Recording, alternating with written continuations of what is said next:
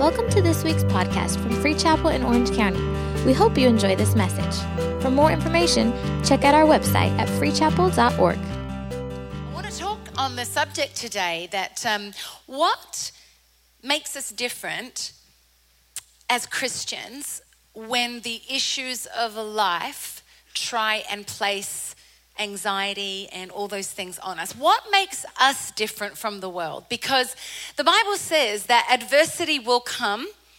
Make no mistake that the offenses are inevitable. Adversity is inevitable. So I think we need to just get one thing straight. When you become a Christian, it doesn't mean life becomes peachy keen. It doesn't mean now no problems ever come my way.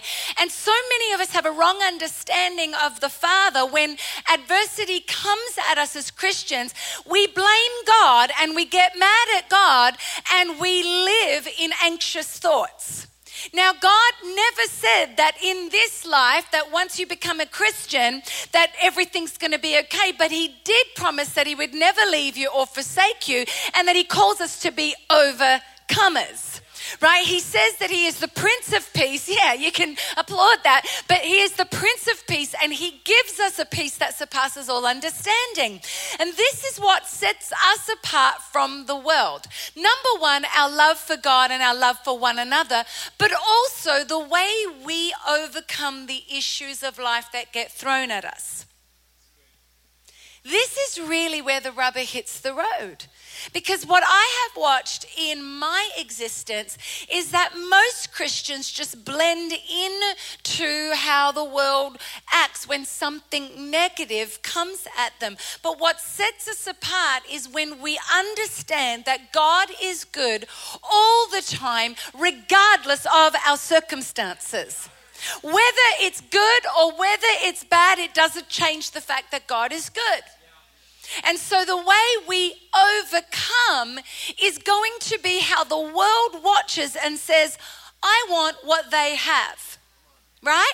And so today I want to talk to us because what I'm noticing as a pastor, and I've been a pastor for 25 years, and I've watched this trajectory of anxiety in the church become just as prevalent as in the world. And I question it constantly because I'm saying if we have the same spirit that we just sang about, that same spirit of God that moved upon those disciples, that same spirit that raised Jesus from the dead, if that spirit lives in us, why are we being overcome? Because we've got something that the world doesn't have, and the world has things thrown at them, but they don't know how to overcome because they're not given the spiritual keys on how to overcome. And so I want us to hear today, it's a really simple sermon, one that you're going to take away and be able to put into practice every time something in life comes to overwhelm you. Because we all face anxious thoughts, right? We all face times of sadness and debilitating pressure. We all face it when we've all gone there. I don't think there's one human being on this planet that's just gone, well, everything's been perfect and awesome. And there have been seasons in my life where I felt like I can't take another thing. And I've learned this key little thing that I'm going to teach you how to overcome. This is why my mind is full of peace, is because my mind has been stayed in him, and I've learned the keys of how to overcome. It doesn't mean that anxiety has not come at my door in my mind. It doesn't mean that depression has tried to encroach my life. It doesn't mean that the effects of the sin of this world have not tried to take me out. But there, I've got to be resolute that I have a key that is this word that helps me overcome every battle that the enemy throws at me. And I want to read from Philippians chapter 4 verse 6, and it says this, and we all know it, but it says, do not be anxious for anything, but in everything with prayer and petition, with thanksgiving, make our requests known to God. And the peace of God that transcends all understanding will guard our hearts and mind in Christ Jesus. Wow. Now let's look at this for a minute. Be anxious for nothing. Ooh, that means nothing. That means zero. That means everything you're facing right now that is causing anxiety, he's saying don't be anxious about it. He's saying anything in this world, nothing means zero. That means any pressure, any financial lack, any sickness, any relational breakdown, he's saying don't be anxious about it. It's like easy for you to say. Be anxious for nothing. But now it's going to tell you how to be anxious for nothing, because it says, but in everything. In every situation, every single day, every single moment, you're thrown with pressure. Every time you feel that sense of not being able to breathe, every time you feel that suffocation come up, he says, in everything, every moment, every second, every day, with prayer. See, we protest instead of pray. We complain instead of make our requests known to God. We whine instead of worship. We worry instead of worship. Because it says, in everything with prayer and petition. Petition means I'm going to keep going at it until something shifts. See, we don't pray. We maybe pray a little, oh God, please help me, and then we leave it and then we go back to our worry. And he says, be anxious for nothing, but in everything with prayer and petition with thanksgiving. Can I just give you a really simple tool that you cannot be depressed and grateful at the same time? You cannot be sad and thankful at the same time. So this is why when he says, when you go to pray and you go to petition, make sure you do it with a thankful heart. Because you cannot feel sad when you start being grateful for having breath in your lungs. When you just see the sun shining. I mean, you guys live in paradise in Orange County, in California. I mean, you got nothing to be anxious about. I live in Tennessee where the bugs are like elephants. You know, I'm anxious about those wasps that come at me every morning and night in the summertime. But in everything with prayer and petition, with thanksgiving, present your requests to God. Not coming with your fist and why God and what for, but with thanksgiving. God, I thank you that you have given me life in my lungs. I thank you that you have given me a roof over my head. I thank you that I have a car to drive. I thank you that I live better than most of the world. I thank you, God, that I am loved. I thank you for your salvation. I thank you for your Holy Spirit. I'm thankful for your peace. I'm thankful for a community of believers that I can call on at any time. See, already, how exciting is everyone? Why? We're thankful. You can't be anxious when you're thankful. And it says, present your request to God. And then, after all of those things, it says the peace of God will transcend all natural understanding. And it will guard your heart and your mind in Christ Jesus. Just like that. But you know that we just don't do it, do we? We would rather get on the phone and regurgitate the problem and focus on the problem instead of pray. We would rather worry and just go into a tailspin instead of worship. And this is where God is wanting to teach you, church, that we can pray all we like for God to take it from us, but he goes, you know what? You've got the keys to overcome every adversity that comes your way. See, Psalm 55:22 says, cast your cares, your worries, your concerns on the Lord, and he will sustain you. He will never let the righteous fall. You have been made righteous in Christ. And so you will never fall if you cast your care and get it as far away from you. See, we were never designed as humans to carry anxiety and fear. We weren't designed, we're not wired to carry worry and stress. It's not in our makeup, but because of sin, we've taken on the cares of this world and it has made us sick. And so God's very smart in when he's saying, cast your care, because I care for you and I will sustain you and I won't let you fall. In 1 Peter 5:7, it says, cast all your anxiety on him because he cares for you. Be self-controlled and alert. Another version says, be of sober mind. Your enemy, the devil, prowls around like a roaring lion looking for someone to devour. Resist him, standing firm in the faith. There is an ability in all of us as Christians to stand firm, and the enemy has to flee, just like he did with Jesus in the wilderness. He came 3 times, but because Jesus stood firm on the word and said, it is written, by the 3rd time, the devil had to give up and he had to move away because he couldn't win. He couldn't engage in a conversation with Jesus because Jesus said, sorry, devil, it is written. Sorry, devil, it is written. Sorry, devil, it is written. But when we don't know what is written, the enemy has the final say. And so we've got to stand firm to resist him. Psalm 94:19 says, when anxiety was great within me, your consolation brought joy to my soul. So I'm going to give you 5 keys real quick on how to overcome your anxious thoughts. And it comes from the word cares. And it's an acronym. Cast your cares. CARES. So we're going to quickly go through these. But I tell you, if you learn to apply. And see, I've been, again, a pastor for 25 years. And I cannot tell you how many times we will preach a message and we will give the keys to the people. And then after service, the people will come up to me and say, Pastor, can you pray for me? And I'll be like, oh my gosh, was I speaking another language? You know why the reason I'm up here with the microphone? Because all I did was apply this to my life. I'm no more special than anyone in this room. The difference between overcomers and those that are overcome are those that apply the word. You know, that's as simple as it gets, guys. It's as simple as it gets.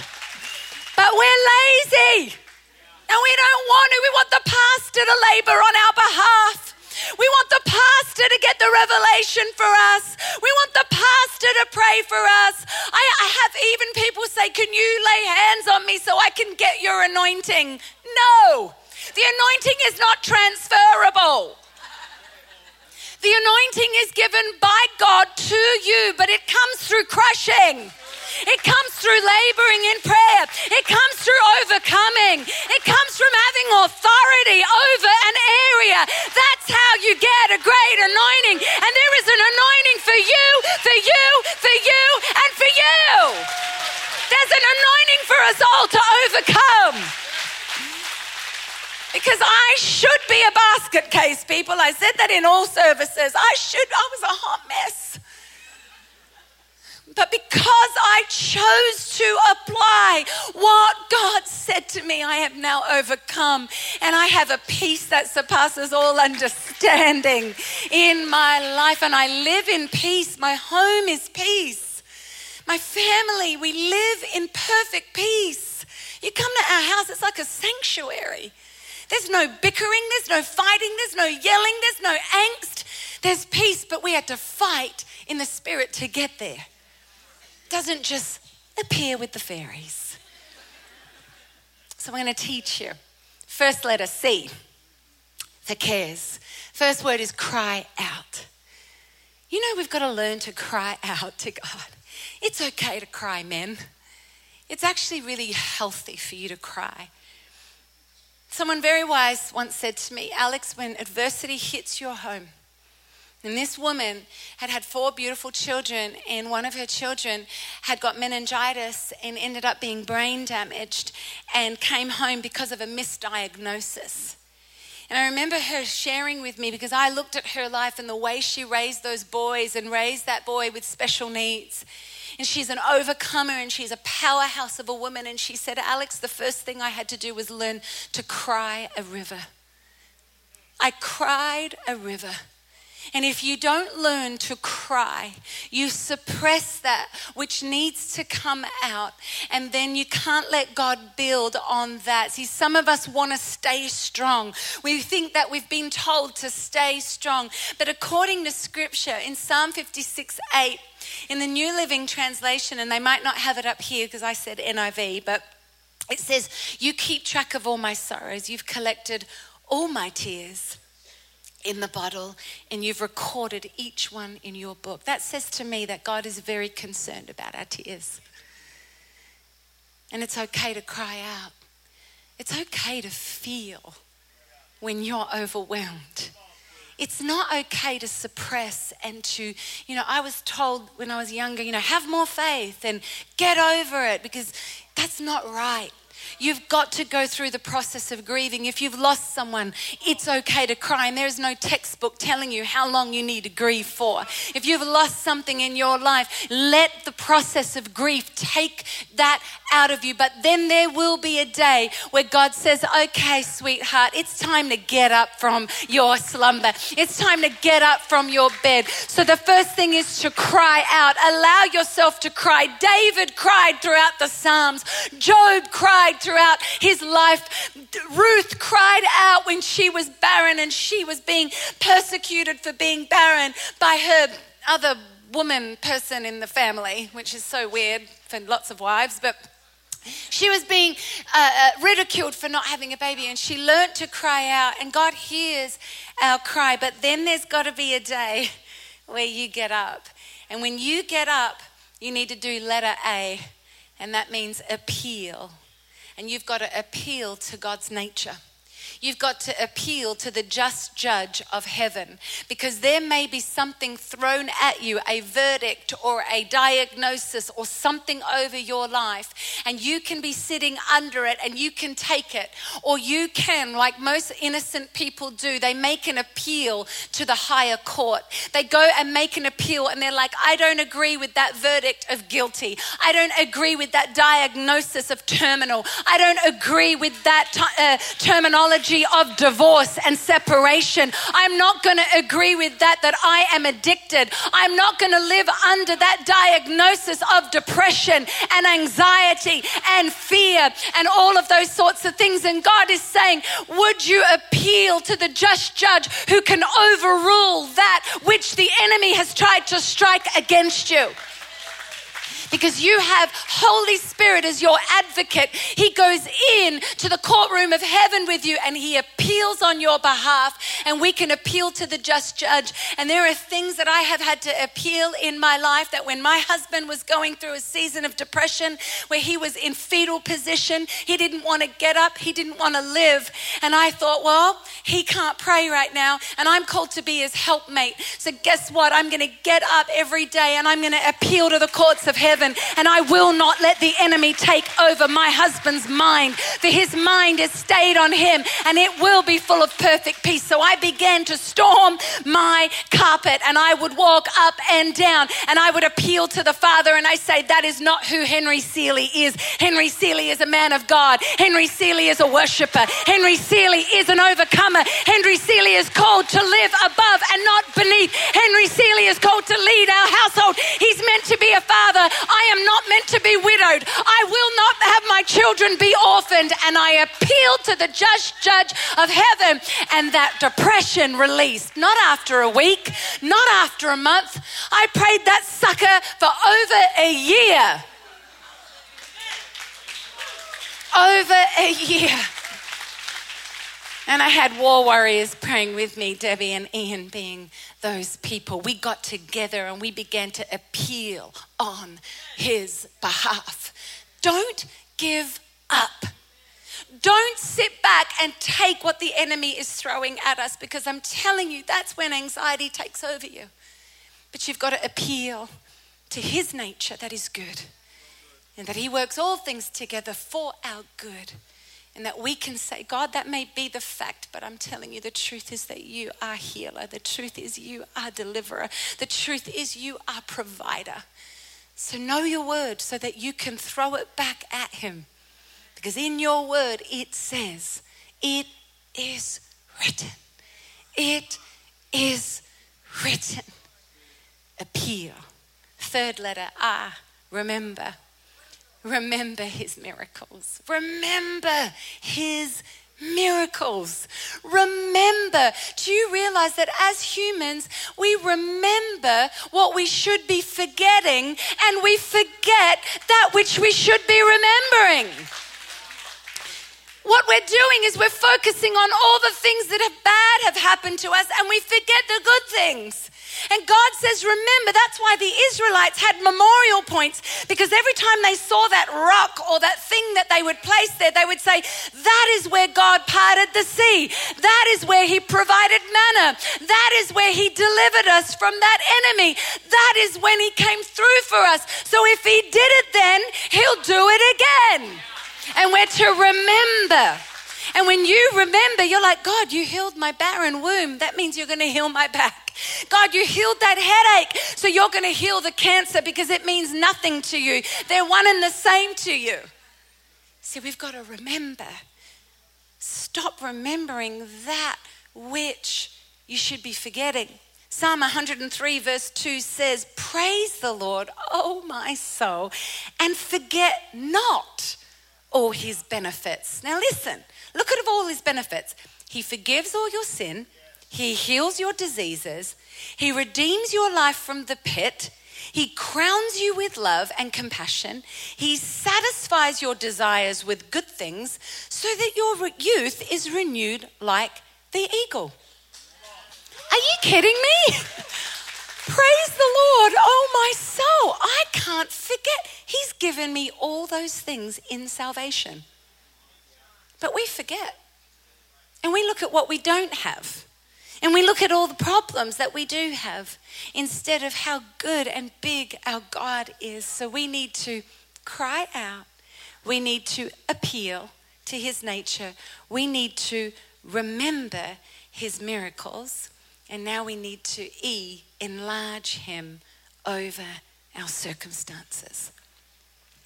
When you worship, what are we doing? We're not, God's not a narcissistic God that wants all the worship. He's not, worship me, worship me, worship me. No, what are we doing? We are putting God in his rightful place, and we're reminding ourselves of how good he is.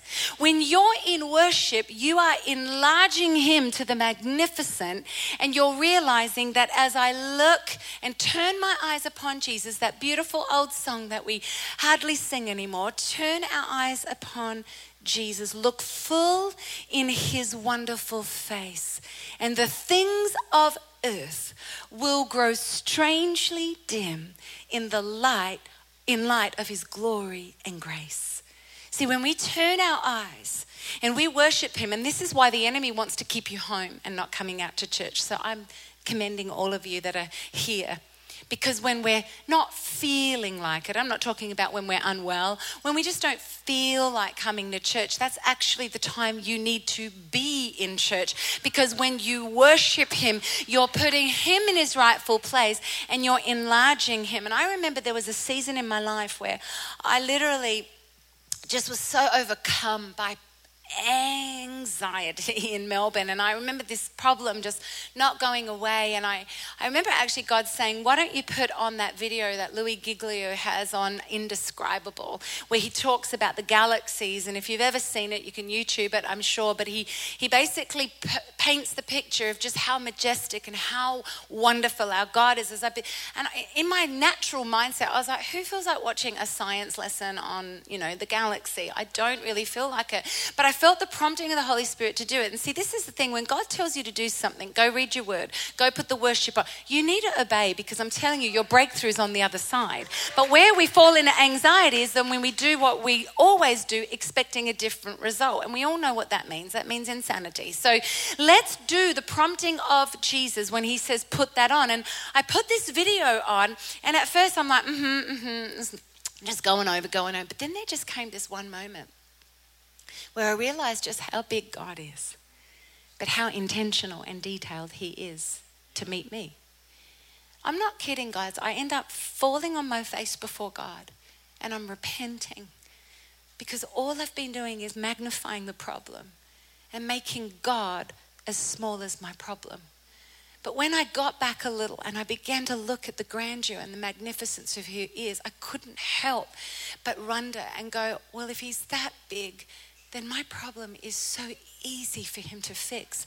But when I take control of that problem and I'm focused on it like this, I give him no room to move on my behalf. So we need to enlarge. See, when Job was going through his issues and he had one bad day, he had every right to be anxious. He had every right to be depressed. He lost all of his children. He lost all of his livelihood in one day, and then he was stricken with sickness. And when he's questioning God, God doesn't give him the answer that he's looking for. Do you know how God replies to him? Read it.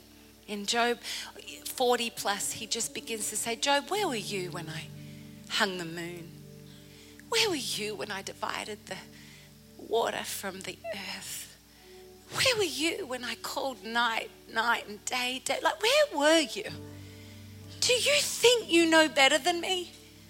Do you realize that I know every detail and every facet of your life? But instead of you asking why don't you begin to worship? And Job says the most magnificent thing. He says, my ears have heard of you, but now my eyes have seen you. Therefore I despise myself and repent in dust and ashes. The Message version says, and now I will shut up. I've heard of you. Oh, but now I've seen how good you are. I've seen how big you are. So it's time for me to shut up and not ask why. But this is what I will do. And this is the last thing. S is I will sing and I will worship. For he gives and he takes away. Blessed be the name of the Lord. I will sing even when I don't feel like it. I will choose to worship even when it costs me. I'm telling you, when you begin to worship when you don't feel like it, something falls off you. You are not stuck in the miry clay anymore. There's been many, many times, and I know I cry a lot, but when I feel the presence of God, I can't help but be overwhelmed because, guys, I live in peace because of this. And I see so many people who don't live in peace and they call themselves a Christian, and I'm like, stop. Stop letting the enemy rob you of your joy. Stop letting the enemy rob you of your peace. You've got all authority to overcome. But we've got to learn to sing when we don't feel like it. We've got to choose to worship even when it looks grim. And I remember many times, in one 18-month period, I lost my grandmother, I lost my father to cancer, I lost my best friend and my cousin to a heroin overdose. I moved states, I became a mother, my father died, my husband went into fierce depression, and I remember going, I don't know if I can take another hit. But I learned how to sing. I learned how to sing in the midst of adversity. I learned how to worship in my bathroom and in my bedroom and in my car. I learned how to turn up in church and just open my arms and just say, Jesus, even though it doesn't make sense, I choose you and I worship you even though it looks so bad right now, but I choose to keep my eyes on you. And I tell you, when you learn to sing, it is incense to heaven. But you know what it also is to the enemy? It's kryptonite. It's kryptonite to the enemy. Because he cannot handle our praise. And what we're doing is we are dispelling all natural mindset that the enemy wants us to curse God and live in our depression. But when we worship God, we literally show all the principalities. In Ephesians, it talks about this, that we teach the principalities in the heaven and under the earth how it means to worship him. Because on this side of eternity, we are going to have pain. We're not having pain on the other side of eternity. On this side of eternity, eternity is when we get the opportunity to worship him. We're not going to be able to worship him in pain in heaven because there are no tears in heaven. There is no lack in heaven. There is no divorce in heaven. There is no sickness in heaven. So on this side of eternity, every opportunity, we're going to choose to sing. We're going to choose to lift up his name. We're going to choose to magnify the King. And I'm telling you, things are going to begin to shift. Things are going to begin to break off, and you will overcome. Thank you for listening to this week's podcast. We hope you were blessed.